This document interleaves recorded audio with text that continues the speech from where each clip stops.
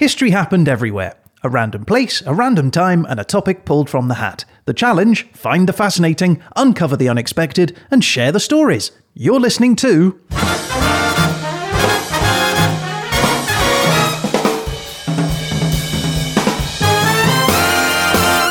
History happened everywhere.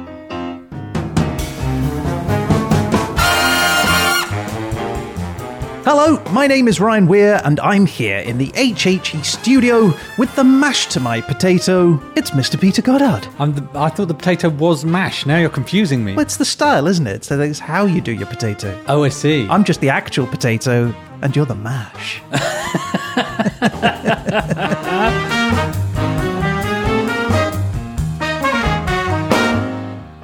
So, Peter, last time the desolator rolled in your favour. True or false? Did it though? And it gave you Face the Music in Bhutan during 400 to 500 CE. So how was that for you, Pete? I thought it was going to be super easy, and it was not super easy for reasons that will become clear, but the nation is fascinating. We are off to the Himalayas, mysterious, mountainous and majestic. We're going to hear the music of nature and the music of man as it echoes around the tree-lined valleys. And we're going to meet a legendary Buddhist whose lifestyle I'm pretty sure is going to surprise you. And finally, we'll dabble in the national sport of this episode's country, the fascinating nation of Bhutan.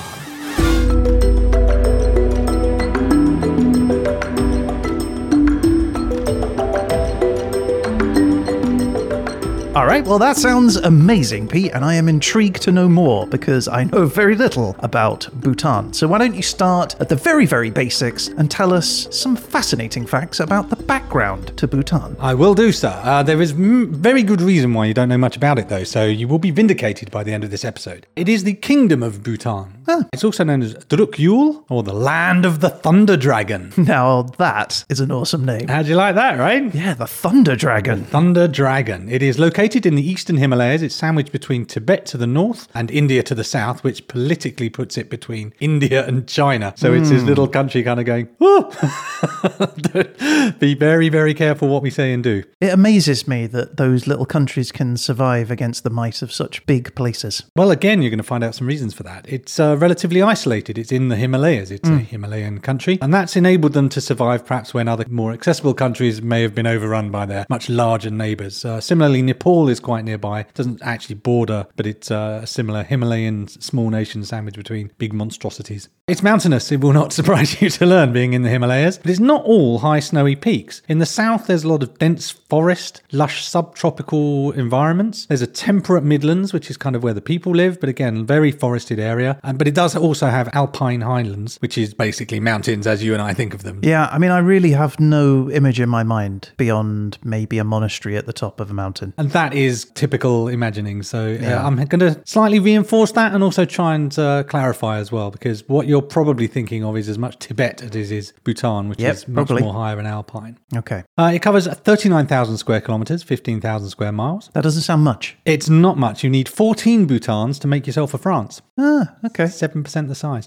The population is 730,000 people. 730,000 people. Okay, all living up mountains. Amazing. Exactly. That's approximately the size of the population of Seattle in the USA. Okay. Most of them are Buddhist, specifically a Vajrayana Buddhist, which is a subsect of Buddhism. And Buddhism is the state religion, and it's played a massive part in shaping the history of this country, which we will learn about shortly. The flag is quite unusual. You know, normally in a flag you have very bold colours and very contrasting colours. Yeah. The flag of Bhutan is sort of diagonally divided, top right to bottom left, and one half of it is a yellow colour, and the other half is orange. It's two very subtle, quite complementary shades. And then following with the join of the colours diagonally is a drawing, a black and white line drawing of a druk, a dragon. You know, the Chinese dragons, which are much more serpentine in the body and little whiskers in their mouths. Okay. A druk, did you say? A druk. I've never heard that word before. That is the Bhutanese word for a dragon. Oh, I see. Okay. And it is a word you will hear a lot more of because the word druk comes up in a lot of Bhutanese things. I want to change my name to Thunder Druk. Well...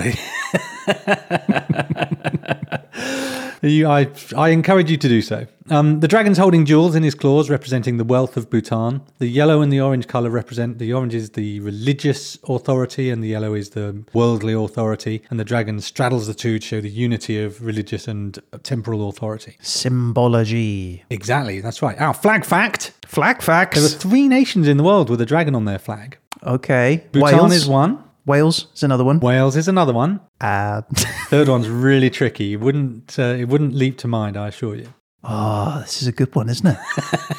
I'm scanning through my little Rolodex of flags in my mind, and I'm coming up blank. It's a real trick question because It's actually Malta. And what? What you have is the flag of Malta. Only in the top left in the canton has a tiny shield, and in that tiny shield, there's an image of St. George killing the dragon. That does not count. No, it very much doesn't count. It's certainly nothing like the magnificent dragons of Bhutan and Wales. But this flag is, when you look at it, you kind of think, wow, that really stands out to me as being quite different to the usual way in which flags are done. And to go to national flag to national song, again, they've kind of gone their own way. You know, we've previously commentated how national anthems all have a similar genre, that kind of marching brass band martial sound. Well, this is quite different. This is the national anthem of Bhutan. Ooh.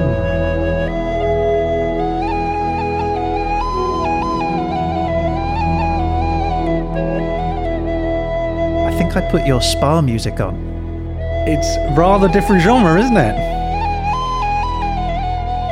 This is totally contrary to all other national anthems we've listened to.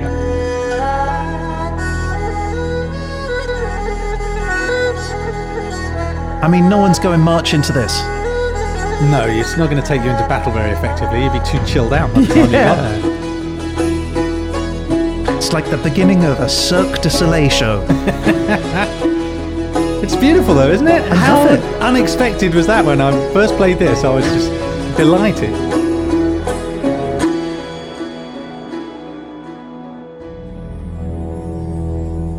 Whoa. This is amazing. Isn't that great? This is called Druk Tsenden. Right, Dragon the word Summon. Druk again. Yeah. Lyrics are by Dolop Drup Namgay, and the music was composed by Aku Tongmi. It was adopted in 1953 as the national anthem. 1953. Yeah, you'll find a lot of the institutes of state that we all kind of take for granted are reasonably recent in the history of Bhutan. I'm loving Bhutan so far. New fact, it is home to the highest unclimbed mountain in the world. The highest unclimbed mountain. Unclimbed mountain. This is come on. There must be tons of people wanting to climb it. Well, there probably are. It's called Gangkar Puenshum. Its name means White Peak of the Three Spiritual Brothers. Right. So why hasn't it been climbed? Well, for a long time, the area wasn't really visited. It's quite a, I would say, reclusive, if that's not an offensive term. It's quite a nation that's kept itself to itself, let's put it that way. The area wasn't well mapped for a very long time. Apparently, the first team that attempted to summit this mountain couldn't even find the mountain because their maps were wrong. Oh, really?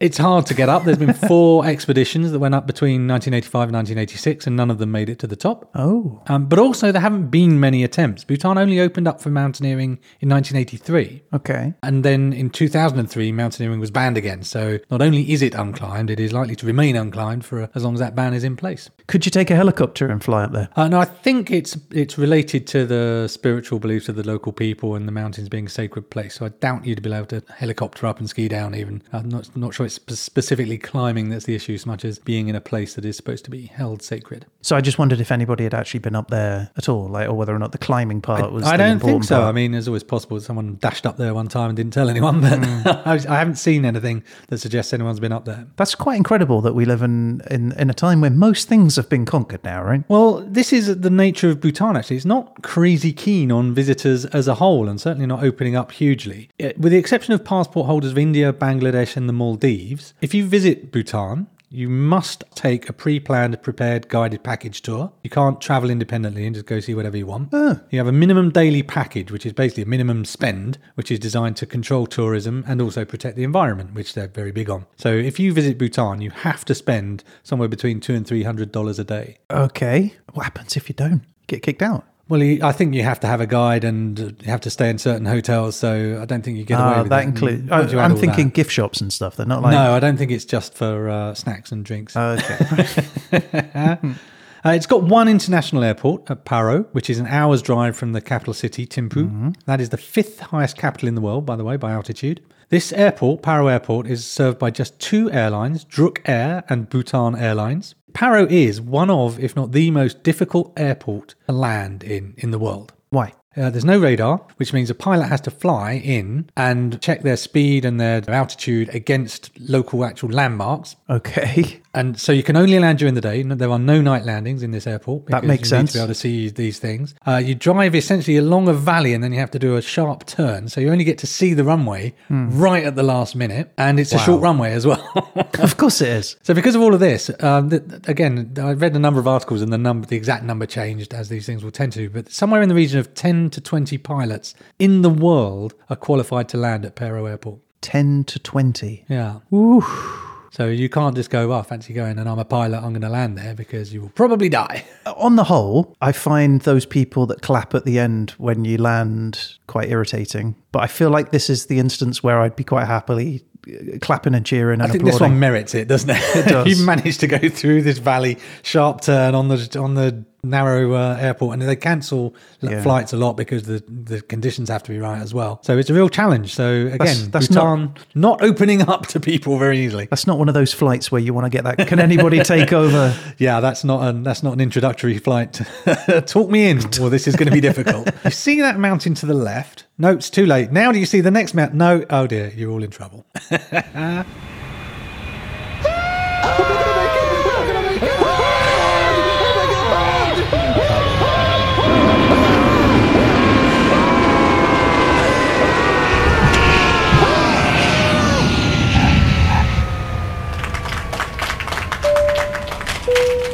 We have now landed at Paro Airport.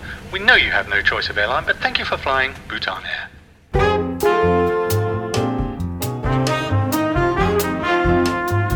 So on the subject of restricting outside influences, until 1999, Bhutan officially had no TV and no internet. But there was one fact that has put Bhutan on the global map, and this was the only thing I knew about them when I started the research. So you've heard of the GDP of a country as a measure of success of that country. Gross domestic product. Exactly, that's a financial measure. Bhutan has implemented gross national happiness. Gross national happiness is a measure that they use. This was created by the 4th King of Bhutan, Jigme Singye Wanchuk, and Bhutan's Prime Minister introduced this to the United Nations in 1998 as a paradigm for an alternative approach to developing and managing your country. I mean, this all sounds great, but how do you actually measure that? Well, I'm do you glad you measure the asked that, happiness? because every 5 years, survey takers go out to about 8,000 randomly selected households. Yeah. They ask about 300 questions in Okay. a process that takes about 3 hours, apparently. When they first started, I guess it took all day and they managed to whittle it down to 3 hours. And they ask them questions such as, and including, how frequently do you pray? How much time and money do you devote to your community? How many hours do you sleep? How many hours do you work? How often do you quarrel with your family? This is my favourite. Do you trust your neighbours? And the results are then intended to focus the government on things that make people happy rather than GDP or just measures of money. I love it, but I can't help but feel like I would fail that quiz. I don't think it's a pass-fail kind I feel like I would fail. I think the idea is to aim resources at things that make people happy rather than just make people richer. But All those questions you just asked, I would fail. well, yes, but maybe then they would come to the attention of the government. They would then lavish upon you things like, well, which they in fact do, free education, free healthcare. Some villages get free electricity. The constitution guarantees keeping 60% of the nation forested. Yeah. There's lots of parks and reservations connected by biological corridors, because these are the things that are seen to make people's quality of life improve. But one of the things that makes people in Bhutan happy is chili peppers. Nice. I like chilies. I read in numerous places that people in Bhutan don't perceive chili as a thing that's a spice or an addition to a meal. It's just a vegetable. Oh, really? You put it Wow. in along with any other vegetable. And one of their significant and sort of unofficial national dishes is called emadachi. This is a chili cheese. It uses yak's cheese, lots of chili, lots of vegetables. You put them in a pot, bit of salt, bit of butter, boil it up and add the cheese, and you get a cheesy, chili, delicious dish. That sounds good. I like cheese. I like peppers. Well, I think we can find out if it is good, because Okay. we're going to cook some emadachi. Now, Two of the main ingredients are yak's cheese and Bhutanese chili. I don't have any of those things, but a very, very kind Bhutanese person who is a British resident called Tenzin Wangdi, he gave me a recipe using things that I could get in a local supermarket. So this is all now just stuff I got just around the corner. I didn't have to send off for yak's cheese or anything. Apparently it only takes 10 minutes. So if you've got 10 minutes to spare, let's cook.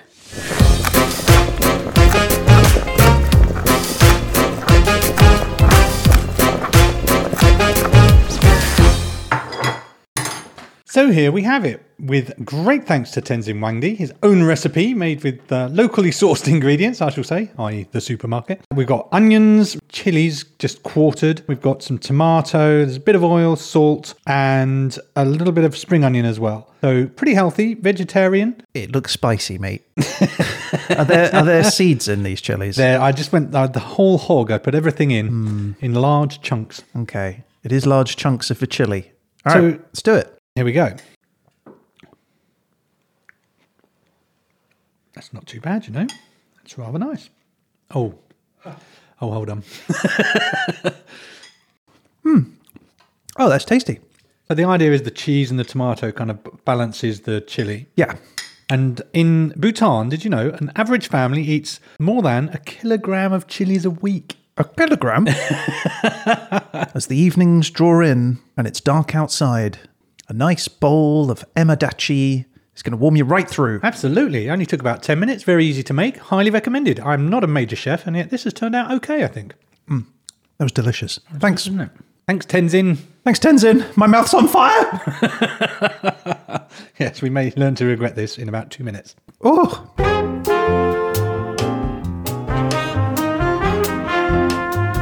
Now, Peter, I would like to know some history. Tell me history. Well, as you know, we're looking at the period 400 to 500 CE. Now, if you go to the History of Bhutan Wikipedia page, the very first section starts with origins and early settlement 600 to 1600 CE. I also found out that the historical records that they did have were destroyed in a fire at Punakha in 1827 CE. Right. But I can solve this. So in his book, The History of Bhutan, by Karma Phuntsho, it says that to this day you can find in people's houses stone adzes. Do you know what an adze is? It's kind of like a very broad pickaxe, or like an axe that's been turned 90 degrees for tilling the soil with. Right. So you can find in households treasured adzes, these stone adzes, which they consider celestial weapons that were used in battles between the gods and the demigods. That's awesome. And these are called namchatare, or sky iron axes. But in fact, it's believed they are in fact prehistoric tools. So one was examined by the British Museum, who identified it as a late Stone Age artifact dating between 2000 and 1500 BCE. And they're still using them today? No, they keep them as they're like, oh, this is the kind of weapon of the gods kind of thing, and they keep it in a treasured place. But they do keep them as a family heirlooms. Sure, that sounds amazing. So that tells us there are definitely people in our period. So we're not looking at a desolate environment. Also, some geologists found changes in the pollen found in lake sediment in northwestern Bhutan, which suggested around 2,500 BCE, the vegetation changed from normal found in nature to more human-centric, suggesting people were starting to grow stuff that would serve them just by looking at the pollen in the Archaeology is amazing, isn't it? It is. It's remarkable. So on top of that, somewhere between 100 and 600 CE, it's believed that there was a state or a country called Lomon, meaning southern darkness, or possibly Monyul, meaning dark land. So actually, not only do we know that there were probably people there, we know for a fact there were people there, certainly way before that. Now we think there's probably a state there, so it's actually a bit more civilized than just some random cave people, if you will. The people in the area were called the Monpa, and there are still some people called the Monpa living in central Bhutan today, and they follow a religion called Bonism. So this is potentially the pre-Buddhist religion of the area. But why was it called the Land of Darkness? This was because it was probably named by the historians of Tibet to the north. And at that time, these areas hadn't been touched by the enlightenment of Buddhism. So they weren't literally dark. It was just dark because they hadn't been enlightened yet. I just thought there was no lights. They had lights. They had butter lamps they have frequently.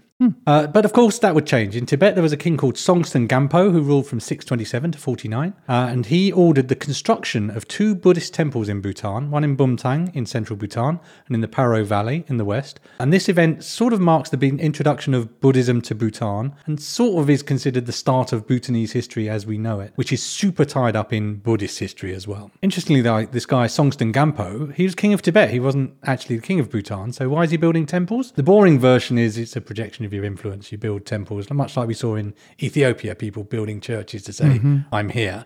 The much more interesting version is that the geomantic analysis of the country of Tibet made it clear that it was lying over the body of a gigantic demoness. And Wait, what? I thought you were going to say lava pit or something. no, a gigantic the hills were her breasts and the lake was the blood of her heart. So the whole country was basically situated upon a demon. So to deal with this, Songtsen Gampo built 12 or 13 temples to pin the demon down basically and immobilize and render powerless the demon. That's amazing.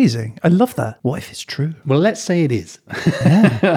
So for a while, Bonism and Buddhism go side by side. And then the next sort of really significant event is another visitor to Bhutan, considered by many people to be the most important person in all of Bhutan's history. Padmasambhava. Padmasambhava, also known as Guru Rinpoche, is an Indian Buddhist, but not just a Buddhist, considered by many to be the second Buddha. Oh, okay. A self-born emanation from a lotus on a lake, i.e. a virgin birth, didn't have a mother. And Padmasambhava travelled around India for a while and eventually was invited to come to Bhutan when a king in the area fell gravely ill. So messages were sent out and Padmasambhava came to Bhutan to address the king's problem. So it turns out a spirit called Shalgan Karpo was behind the king's illness and he was out hiding in a cave nearby. So Padmasambhava lured him out with a, quote, magnificent display, which I could not find any more detail on. What was this magnificent display? We can only imagine. Big dance. Big costume. Could have been a big dance, big dance number. Bring out the dancing girls. But anyway, whatever this display was, the spirit came out in the form of a lion and Padmasambhava took the form of a Garuda, a big mythical bird, and sweeps up the lion and takes him away and returns the king to health. Why doesn't Hollywood make these stories? We need Bhutani wood to take care of this. So Padmasambhava converts the king to Buddhism and the king wants him to stay around. He says, no, I've got to travel around. And he basically travels around, does a lot of, not just in Bhutan, but in the area in general, conducts a lot of miracles, dispenses a lot of wisdom and is generally good at being a Buddhist. Small interjection. Yes. How is one just travelling around the Himalayas in those days? So you would probably have a combination of walking or yaks to help you carry your stuff. Right. Because that's a lot of up and down, isn't it? Yeah, you'd certainly not travel huge distances in short times. You'd have to really plan your journey. Well, then maps, do you reckon? Part of the early days of Bhutan, it was known as the land of four passes. So there were kind of four entrances to the country as a whole. So I think there were known passable journeys. So to some extent, given that a lot of it is impassable, you just follow the path in front of you and you get there eventually. So. Okay.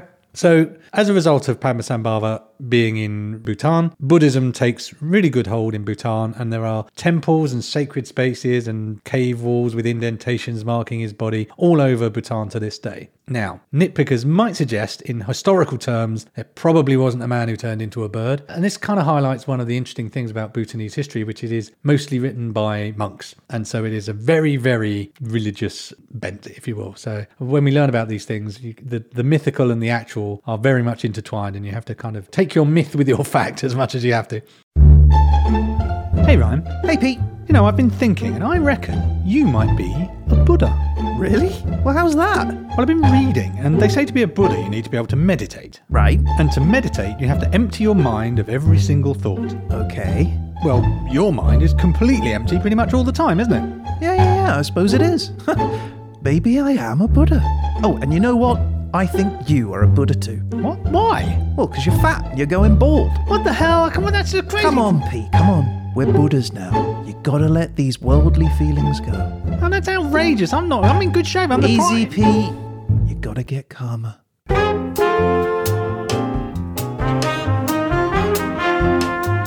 So more time passes. There's a long period of, I hesitate to say not much, because there are migrations of people, there's rivalries, families called Dung control various areas. And there's very much the same thing you see in any country. There's shifts of power, people trying to take power, people losing power. What's interesting is it all tends to be internal. There's sometimes people come down from Tibet, but most of it is sort of internal power mongering between people and communities in Bhutan. And various holy men come down as well. A lot of them come down from Tibet, popping down to see Bhutan. And one of these visitors is another important Buddhist figure, and he's important to not just the Bhutanese, but now to me personally, because I love this guy. Okay.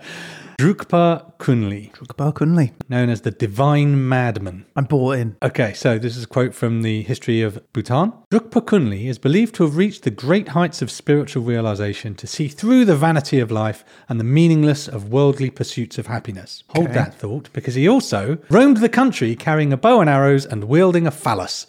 Specifically his own phallus, with which he subjugated demons, which he called the Thunderbolt of Flaming Wisdom.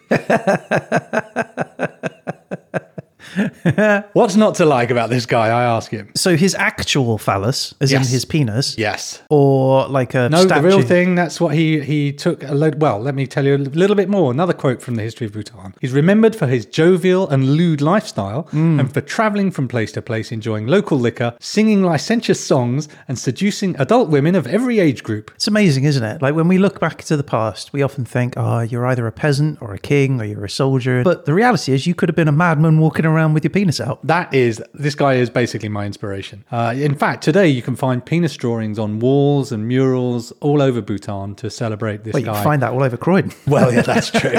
They're less intentionally referential to Drukpa Kunli, I think, in Croydon.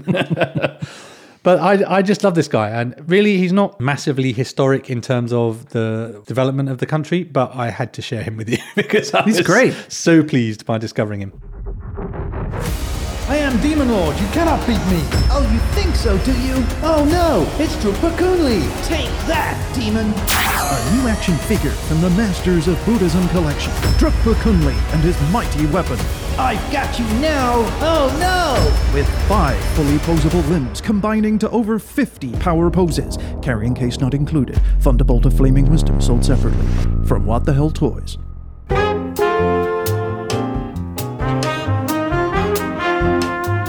So now we're going to move on to the next big figure in Bhutanese history, and I think you could describe him as the father of Bhutan. This is someone called Nawang Namgyal, Okay. also known as the Bearded Lama. Namgyal arrived in Bhutan, again from Tibet, in 1616, where he was fleeing from the dominance of a different sect of Buddhism that was led by the Dalai Lama, in fact. So when he arrived in Bhutan, he built a dzong. Dzong is it's interesting. It's kind of an encapsulation of the way I perceive things working in Bhutan, because a dzong is a monastery and a castle and a fort all in one. So it's a center of administration. It's also a center of religion. It's also a defensive structure. It's also a holy structure. And it's all just one thing. It's very much not a separation of church and state, put it that way. By tradition, interesting dzong fact, they're constructed without architectural plans. You use a high lama who establishes all the dimensions of the building by spiritual inspiration. You don't have plans. You have a lama going, build that, stop there, keep doing that. Oh. Bit more of that. Agile.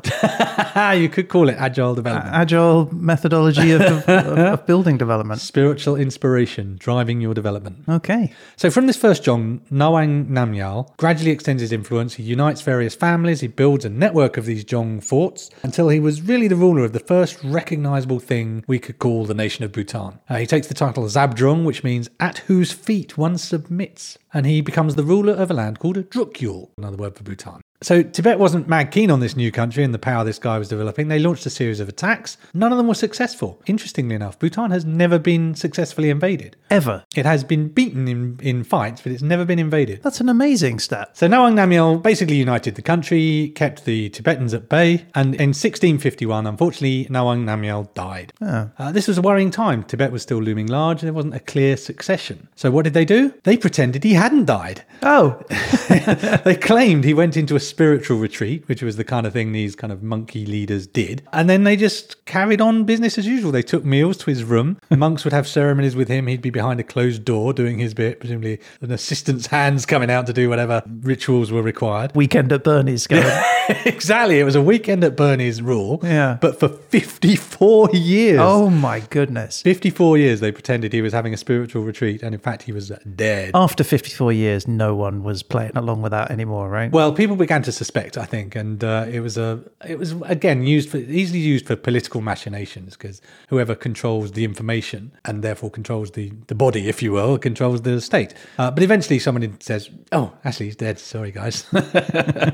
This takes us into another period of various rulers. And what's interesting about this isn't necessarily the rulers themselves, but the mode of passing down. So rule could be passed to nephews or to sons, as you might expect. Yeah. But they also developed the ability of rule to pass due to reincarnation. Right. So if you found a child who you could convince everyone was the reincarnation of a previous ruler, Or who was the reincarnation of a previous or ruler. indeed was the reincarnation of a previous ruler, then lo and behold, this person could then become the new ruler. I mean, that's a great system. It just feels like it's slightly flawed and maybe taken advantage of. Smidge open to abuse, isn't it? Yeah. So basically, it led to lots of children being identified as, that's King Boris because he didn't like eggs either. Right. He I can must be a see it in his reincarnation. eyes. He had blue eyes too. Exactly. So Yeah. there's a lot of that going on. So on the one hand, it's weirdly slightly more democratic in that anybody could then become king by being identified as a reincarnation rather than just sons and nephews. But on the other hand, super open to abuse, and it always happened to be the families of a powerful Yeah. institution. It was very rarely,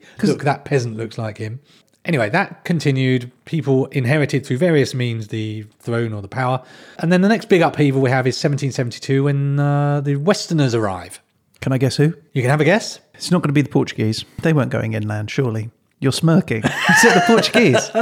The first two recorded Westerners in the area were, in fact, Portuguese. No way.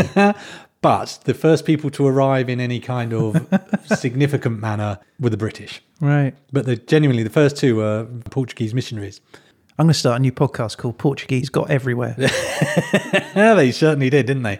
So there was various toing and froing with the British, and it culminates in the Duar War, the Anglo-Bhutan War, 1864 to 1865, and Bhutan lost this war. They did have some successes, but they lost the war, and they signed a treaty called the Treaty of Sinchala, which is the start of a lasting peace with Britain, where they basically said, leave us alone, we'll have some open trade, we'll do whatever you want. We kind of become a little bit like a protectorate. But again, they weren't invaded and overcome. They lost and they signed a treaty, but they retained their independence in that sense. Okay. So fast forward again, internal strifes, civil war, all the shenanigans you get in any country, really. It's very easy to think of Bhutan as super spiritual and everyone's super peaceful. Actually, politically, it's the same thing. People jockeying for position, people trying to get power, people getting power, fights, murders, assassinations. It all happens as well. It's not everyone just sitting around going, oh, aren't we peaceful? People be people, Pete. Yeah, it's exactly so. So the next big thing is November 1907, where we see the end of the Zabdrung period. So Zabdrung was the name that the first guy took as the ruler of the country, kind of characterized by a power sharing between religious leaders and secular leaders. And Bhutan, I guess that they decided it isn't working out very well. So they adopt a king. So they actually get their first king in 1907. So Ugyen Wangchuck was elected the first Druk Gyalpo, Dragon King. Chinese communists take over Tibet in 1951 and Bhutan closes its frontier with them, starts to modernise. It wasn't super smooth sailing. In 1964, a prime minister was assassinated, political unrest happened, but the nation endured, and in 1971 they joined the United Nations. And then the first democratic elections began in 2007. Wow. There was some uneasiness. Some people weren't really used to the idea, and weirdly it was ordered by the king to become democratic, which feels a bit like it's like telling me to make my own mind up. In 2008, the Druk Gyalpo at that time abdicated and his son took the throne. And the current king, Jigme Khesar Namgyel Wangchuck, became Druk Gyalpo at the age of 28 and he holds the role to this day. Sounds like he's got a long road ahead of him. He does. He's been active in promoting further democracy since 2011. All of the levels of government have been democratically elected rather than appointed. And apparently he's big on environmental causes and is hopefully bringing Bhutan into the future. That sounds amazing. Do you want to go? I really want to go, and I'm willing to spend the minimum spend to do so. Yeah, I think I am too. I'm not sure I'm willing to do that flight in though. No, you can. There are road routes. You have to land into northern India and you can travel by road up there. I want to travel by yak. You can yak it in too, sir. Yes. I'm going to.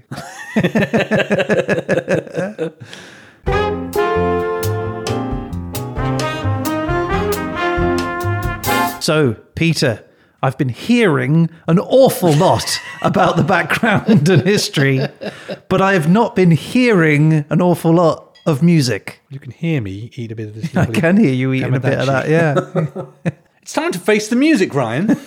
Now, to face the music means to accept or deal with the consequences of something you've done, to take responsibility. It's an American idiom. It may have originated in the 1830s, although I couldn't find any definitive where this came from. Some theories include facing your stage fright. So I guess the band starts up and you've got to go on. Oh, I see. Yeah, okay. Another theory is it's military. Apparently there was a certain drum beat or rhythm of some kind that would be played when a soldier was disgraced. So you would have to face the drumming of your disgrace. I don't know, I'm not convinced by that, to be honest. Yeah. And possibly some say it's a reference to a soldier going into battle to face the music of the guns of the other side. I mean, I guess in 1830 it was probably also the music on the battlefield as well. They had Crazy like bagpiper or a certain bagpipes drummer. and drums and stuff. Yeah, maybe. I guess your guess is as good as mine in this matter. Basically, we've got no idea. But of course, as well as this metaphorical music, we have actual music, which perhaps a desperate podcaster might cling to in an effort to create an interesting episode.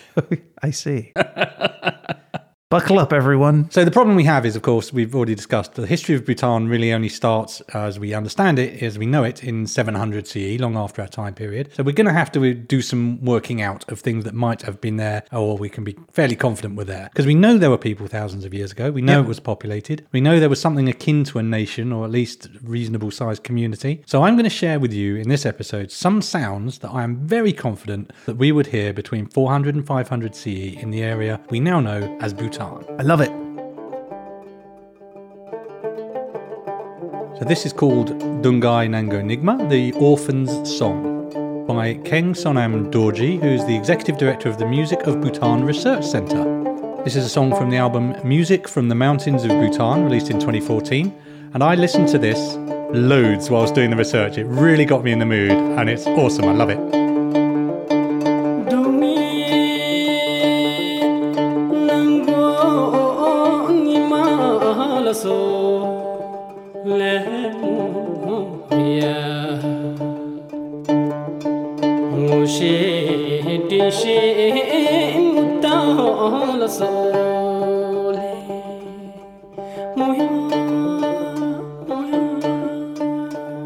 So Keng Sonam Dorji himself, I got in touch and he kindly allowed us to use this music in the podcast. Oh, nice. And I highly recommend you have a listen. It's a great album, really good for studying too.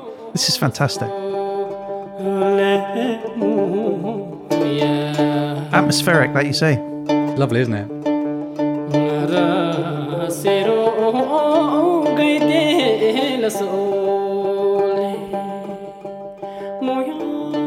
So you could hear that guitar-y, banjo-y sound of the instrument. Yeah, what was the instrument? That is the sound of the drangyen. The drangyen. Drangyen. This is kind of like a lute, as you would imagine, from the sound. It looks like it sounds in some ways. Okay. The drangyen translates as hear the melody, dra, melody, nying, listen. It's kind of a really signature sound of Bhutan. It's used in religious festivals and it accompanies folk dances and stories. It's got 7 strings, it's got 3 double strings and then 1 extra string, which is like an octave above to give you a kind of counter sound, I guess. And it's played with a plectrum that's a triangular bone or wood or horn plectrum. What's really beautiful about it is the head of a drangyen is carved with a chusin. It's a sea creature, like a sea serpenty demon face. And that is there to ward off the evil spirits that might be drawn to the beautiful music you're making. Cool.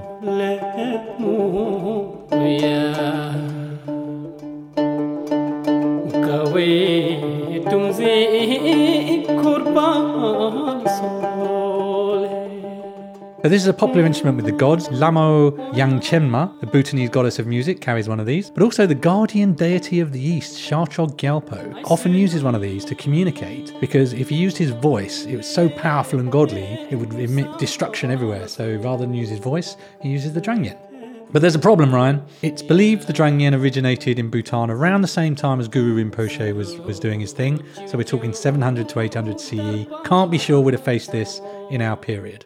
So I'm going to give you a different instrument, a better candidate, and this is a flute-like instrument. So I'm more confident on this for a couple of reasons. In 1984, 6 complete bone flutes, as well as fragments of about 30 more, were excavated from a Neolithic tomb in central China, which date back to 6000 BCE. Whoa. So it's relatively near our area and way older. So clearly, these are the oldest known musical instruments from China, and they're the oldest playable multi-note instruments ever found anywhere. So we know that whistles and flutes were totally plausible in the area. We've had the technology and the knowledge for thousands of years before even our period. Yeah. So I'm super confident that if you wanted to face the music in Bhutan 400 to 500 CE, you'd hear something like this.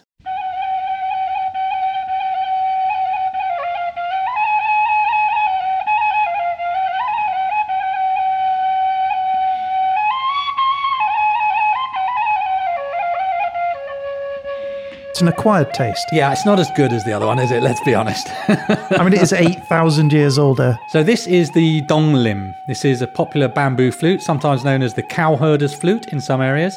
They're about 20 inches long with 6 finger holes and a mouth hole. And you blow in it and you open and close the holes as you might expect. Why'd they bury 30-odd flutes? Why'd you need 30? Oh, I've got loads of them. I've stacked up all over the place. Okay. Just like backup ones. Well, yeah, you've got your everyday flute, your special occasions flute, your Sunday flute. I think it's because he like rocked out and would smash them at the end of the set.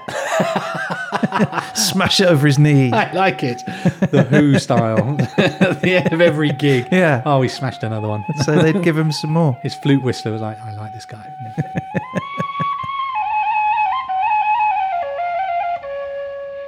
So that was the donglim, and that is, I'm very confident, a sound you would hear in the period we are looking at. It's definitely evocative of a time long, long ago. It is. It's almost timeless, that sound, isn't it? But of course, man isn't the only source of music in the world. There's the music of the sounds of nature. Famous for their song are, what creature would you think of when you think of song? Bees. Not a bee. The national bee of Bhutan. I also think of birds. Birds, exactly. So let's have a listen to the melodic noise of the national bird of Bhutan. Isn't it beautiful?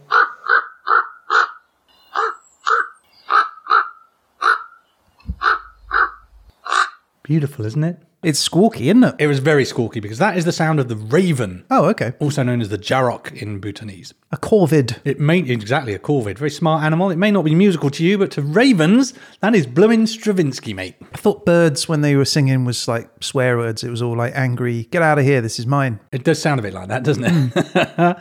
So why the raven? It's the national bird of Bhutan because it's the form chosen by one of the major deities that protects Bhutan, someone called Makala. Or I've also found Jarog Dongchen, and I'm not sure if that's another word for the same god or there's two deities who like to look like ravens. So they might be the same one, they might be different. But Mahakala and Jarog Dongchen, deities who look after Bhutan, basically. So do you remember Zabdrung Noyang Namgyel? Yep. Let me say it in a different way. Do you remember the bearded lama? Oh, yeah. Yeah, okay. The guy who started Bhutan, effectively. While he was still in Tibet, it was said he dreamt of a raven taking flight and heading south towards Bhutan. And he recognized that as a manifestation of Mahakala, and that was one of the reasons he traveled to Bhutan and became the king he did in the end. Ravens are impressive birds. They're big, aren't they? They're big and impressive and they're smart. I do love a raven, I must admit, but they are not necessarily that musical. No, they are definitely not. But you could see how in the past people would look at a raven with some element of there being a mystery to it. Yeah, you would respect it. And also they tend to follow battlefields around, don't they, as well? So they have that kind of death association in Western culture. So the Mahakala who protects Bhutan, this manifests today in the crown. The king wears a crown called the Raven Crown. Like a lot of Bhutanese things, you think of a crown, doesn't look like that. What does it look like? So it's embroidered. It's a kind of cloth hat. Embroidered Looks crown. like a pillow. It looks kind of like a pillow. It looks super comfortable. I'm totally for it. And it's basically a silken satin round hat. It's got images of skulls on the front and sides, also associated with Mahakala. But there's this like pillow-like round hat. And then in the middle, there's a bird popping up out of the middle of the hat. There's this raven's head from the kind of shoulders. I'm not sure they have shoulders, but from the shoulders up, this little raven head poking out of the top of the crown. It looks cool. And like I say, you think of a crown and you go, oh, crown, it's round, it's metal, it's got spikes. No, they've gone, no, we don't want any of that. Well, it's a nice cuddly cloth crown with a little bird sticking out of the top. It looks awesome. I love it. Do you look at it and go, cool? No, you would wear it to go raving. Final point is, I do say it looks like a cushion. It was actually originally modelled on a battle helmet, so its origins were not as cuddly as it is today, but it looks great. I love it.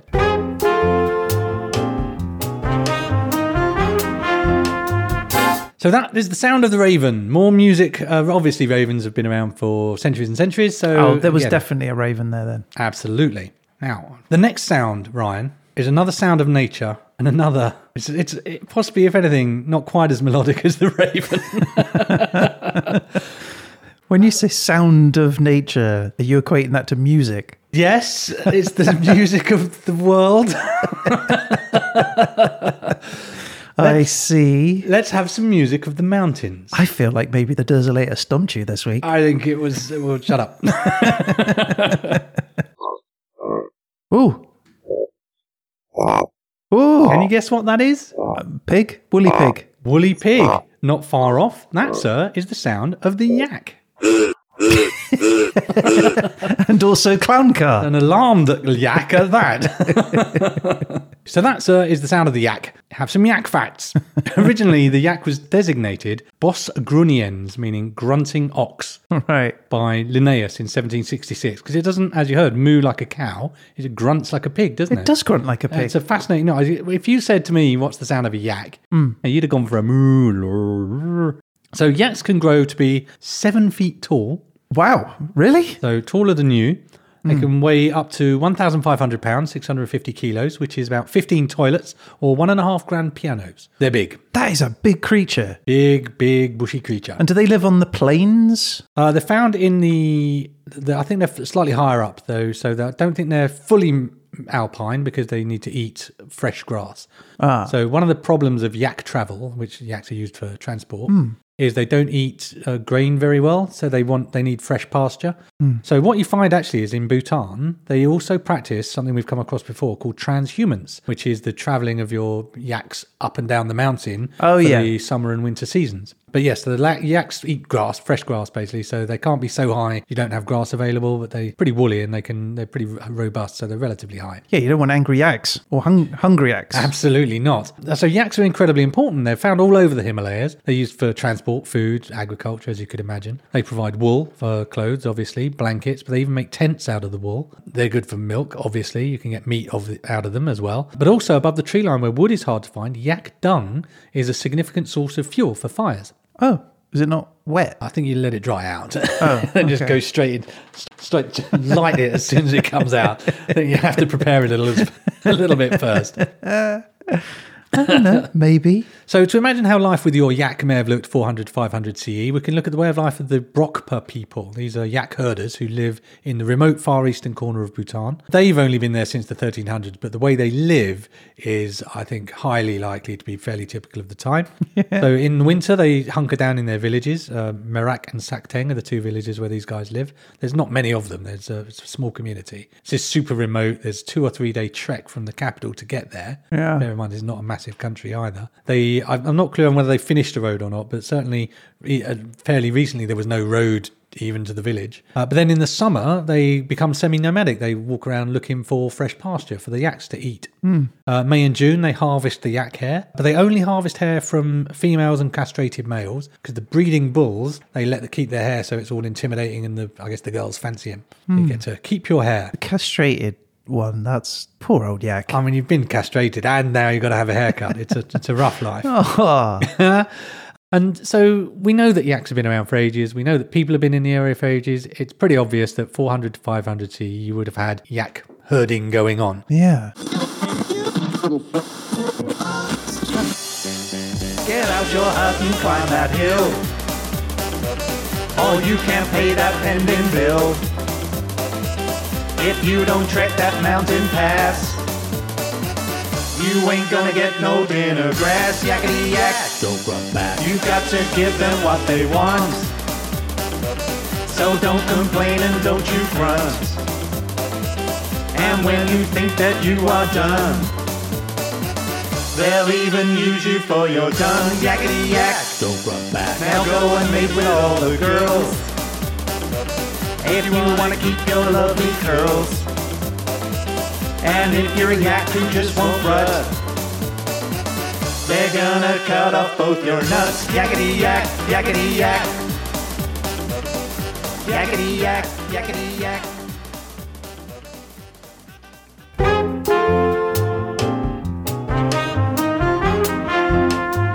I've got one more nature sound for you, Ryan, before we go back to people. And this is the sound of the tokin. The tokin. The tokin. You ever heard of tokin? When we were talking right now. Have you? Are you talking to me? Have you ever heard of a tokin? No. Okay, well, this is the national animal of Bhutan, and it sounds a little something like this.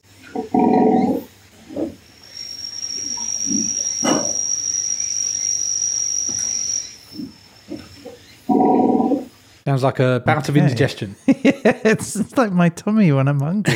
That's the tokin, the national animal of Bhutan. This tokin comes in 4 flavors: the Mishmi tokin, the golden tokin, the Tibetan tokin, and the Bhutan tokin. You can guess which one they like particularly. It kind of looks like just an animal mashup. It looks like it's been assembled from bits of spare animal. It's got horns, kind of like a wildebeest, sort of flared back. It's got a face kind of like a moose, that sort of swollen nose look of a moose. It's got a body that's like a short bison that's gone to the gym a lot and got super jacked. Which is why it's known as also the goat antelope or the GNU goat. So it's kind of a goat, but it's just a crazy mashup looking thing. I love it. They come about 5 feet tall at the shoulder, so the height of a short person, you might say. So that was more the sound you'd expect out of a yak, that depth of noise, wasn't it? But they're mountain creatures. These guys live over 3,700 meters up, so you're not going to run into one on your walk because they're up in the alpine areas. They live in little herds of 10 to 50 in winter, and then in the summer they gather in bigger herds up to 100. And legend has it that the golden fleece that you've heard of from Jason and the Argonauts, the story, might have been someone seeing the coat of the golden takin. No way, really? Okay, that could be the origin. That's one of the theories, yeah. That makes sense. So in Bhutan, though, the legend is much more interesting. Okay. Did you remember Drukpa Kunli? See the man with the penis? He was the man with the penis, the divine madman. Yeah. So one day the people of Bhutan said, Drukpa Kunli, can you do a miracle for us? He was like, yeah, no problem. And he says, but first I want lunch. And specifically for lunch, I would like a whole cow and a whole goat. He devours both of these animals. And as an after-dinner trick, he takes the head of the goat, fixes it to the skeleton of the cow, and snap, creates a live animal, and thereby invents the tokin, or as it's known to the Bhutanese, Domgyemtse. It's just crazy looking. I love it. I'm a big fan of the tokin. I'd never heard of it before this. It's like the first Jurassic Park story. It's exactly like that. Man creating creatures. But it works out a lot better because man created an awesome creature and everyone lives happily ever after. I guess the token wasn't eating people. I probably wouldn't want to get in the way of them because they look super muscly. They're really, really got some bulges. Popping up and down mountains every day. That will keep We you, sit on keep your sofas all cardio day. up. Every day is leg day when you're talking.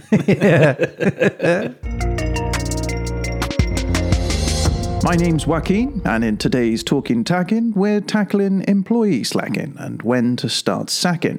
Professor Rackin, welcome back in. There's lots to pack in, and time is lacking, so let's get yakking on Talking Tacking. Cracking. Let's start attacking the topic of slacking. To send them packing, you need evidence stacking. So always be tracking the ways they've been lacking. The wise cracking, too much snacking. So get the whip cracking? No, don't be nagging. Just flagging where they're lagging or their heels are dragging. Fascinating.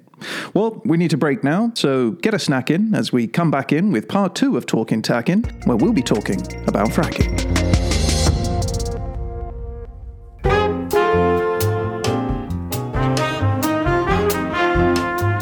So, music? So I've got one more sound for you.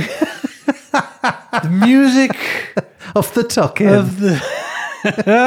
This is a music either. I'm not going to lie to you. I thought when you mentioned its horns, I was like, the horn section? Something? No. No. So I've got one more noise for you. All right. It's the music. The music of... Go on. Yeah. Of what? Music of Bhutan's national sport. You'd like to play the archery sound.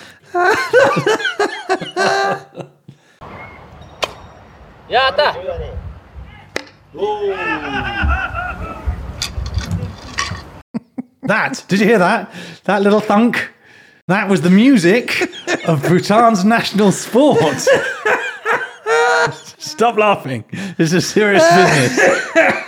Come on. You do understand the rules of this show, right? I understand the rules of the show and I have delivered the best fit that I could with the information available, which was thin. I can't wait for the verdict. Oh man, I'm going to play the man, I realise that. But I have brought fascinating facts to the table and I stand by them. That was the sound of an arrow being released and hitting a wooden target. Because Stop now. All right. Archery is a massive sport in Bhutan. It's national sport, but obviously it's also a tool for hunting and warfare, easily as far back as 400 to 500 CE. Tick. Tick. We know this because the oldest evidence of arrows' heads are in South Africa from 60,000 years ago. Bows have been found in one piece from 9,000 BCE in Denmark. And even in China's terracotta army, a crossbow has been found, dated about 2,200 years ago. So I'm going to give it to you. Definitely happened in our period. There were definitely bows and arrows there. that is the noise it's going to make because it's a very traditional approach to the sport. It's a string instrument. Hey, it definitely is. Side note, in the 15th century, Drukpa Kunli, he comes back again. He's generally depicted, as well as holding the thunderbolt, he holds a bow and arrow. And the story says that before he visited Bhutan, he launched an arrow from where he was in Tibet and prayed that his descendants would flourish wherever it landed. And it flew over the Himalayas and it hit a house in Bhutan. So he followed it, and there he found the owner and seduced his wife. Drukpa Kunli winning all day long. Yeah. I've got you now, farmer's wife. Drukpa Kunli. One arrow won't win me over, but I've got a whole quiver. Ooh. A new action figure from the Masters of Buddhism collection. Farmer's Wife. Oh, Drukpa. Who's quivering now? Complete with Drukpa Kunli's bow and farmhouse carrying case. Outraged Farmer sold separately. From What the Hell Toys.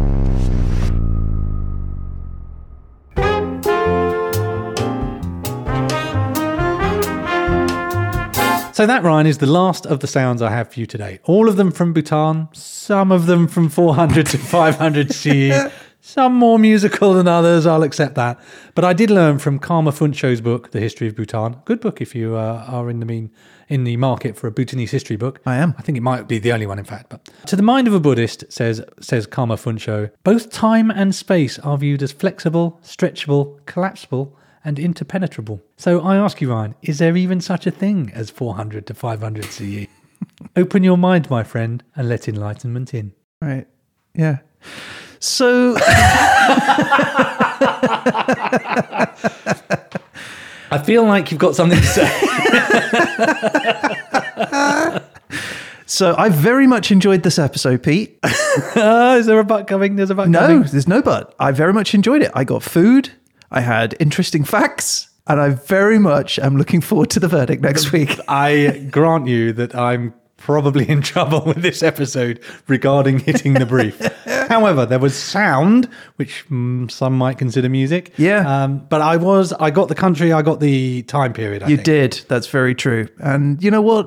What is life if it's not music? Everything in life is music. Can I use this next week? It's the symphony of life. Make notes. It's the symphony of life.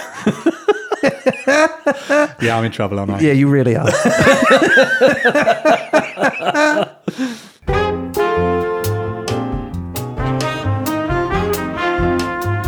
Okay, well, Peter, you've had your chance. It's now my shot at stardom. So I'm going to roll out the doors later, and I'm going to give you the button to press. So if you could switch it on for me. Okay, here we go. And your place is Italy. Italy. Nice. I love Italy. All right, that's a promising country. Now, your time period is... It's wild card. Ooh, we haven't had one of those in ages. It has been a while now, just to refresh your memory. The rules of wildcard are having generated the final topic, you have 1 minute to choose your own time period. Yeah, okay. And I can pick any time, can't I? Anytime you like. All right. Sounds good. So let's check your topic and come back to your time. Okay. Your topic is fiction. Fiction. Fiction. Oh, this is good. Italy and fiction. Right. Can I recommend the Jurassic period?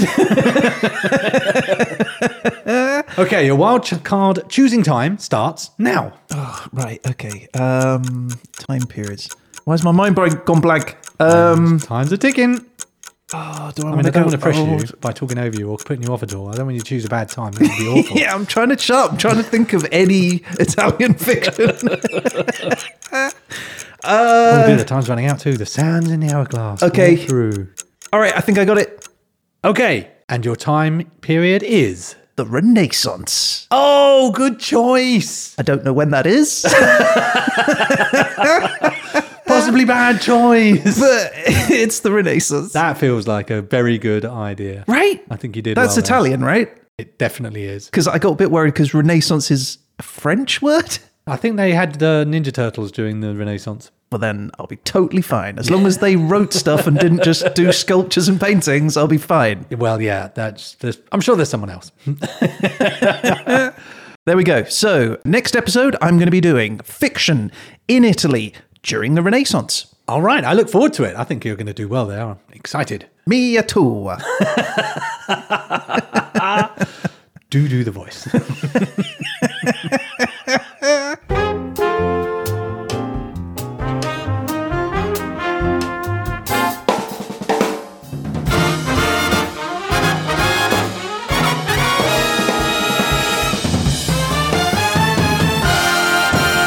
Okay, well, look, that is the show for this week. Thank you, everyone, for listening. If you'd like to get in touch about any of the things that Pete has talked about on this show, or just to say hello, just to back me up about how musical all of those segments were, that would be helpful. I think I need a writing campaign at the very least.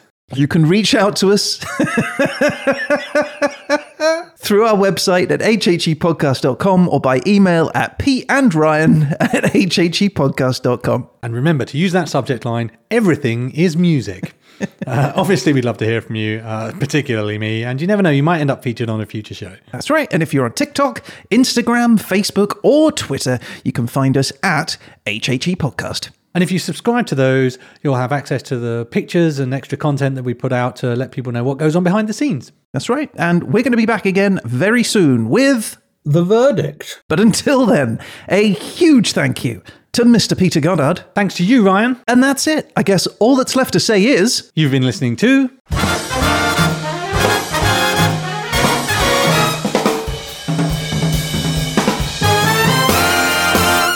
History Happened Everywhere.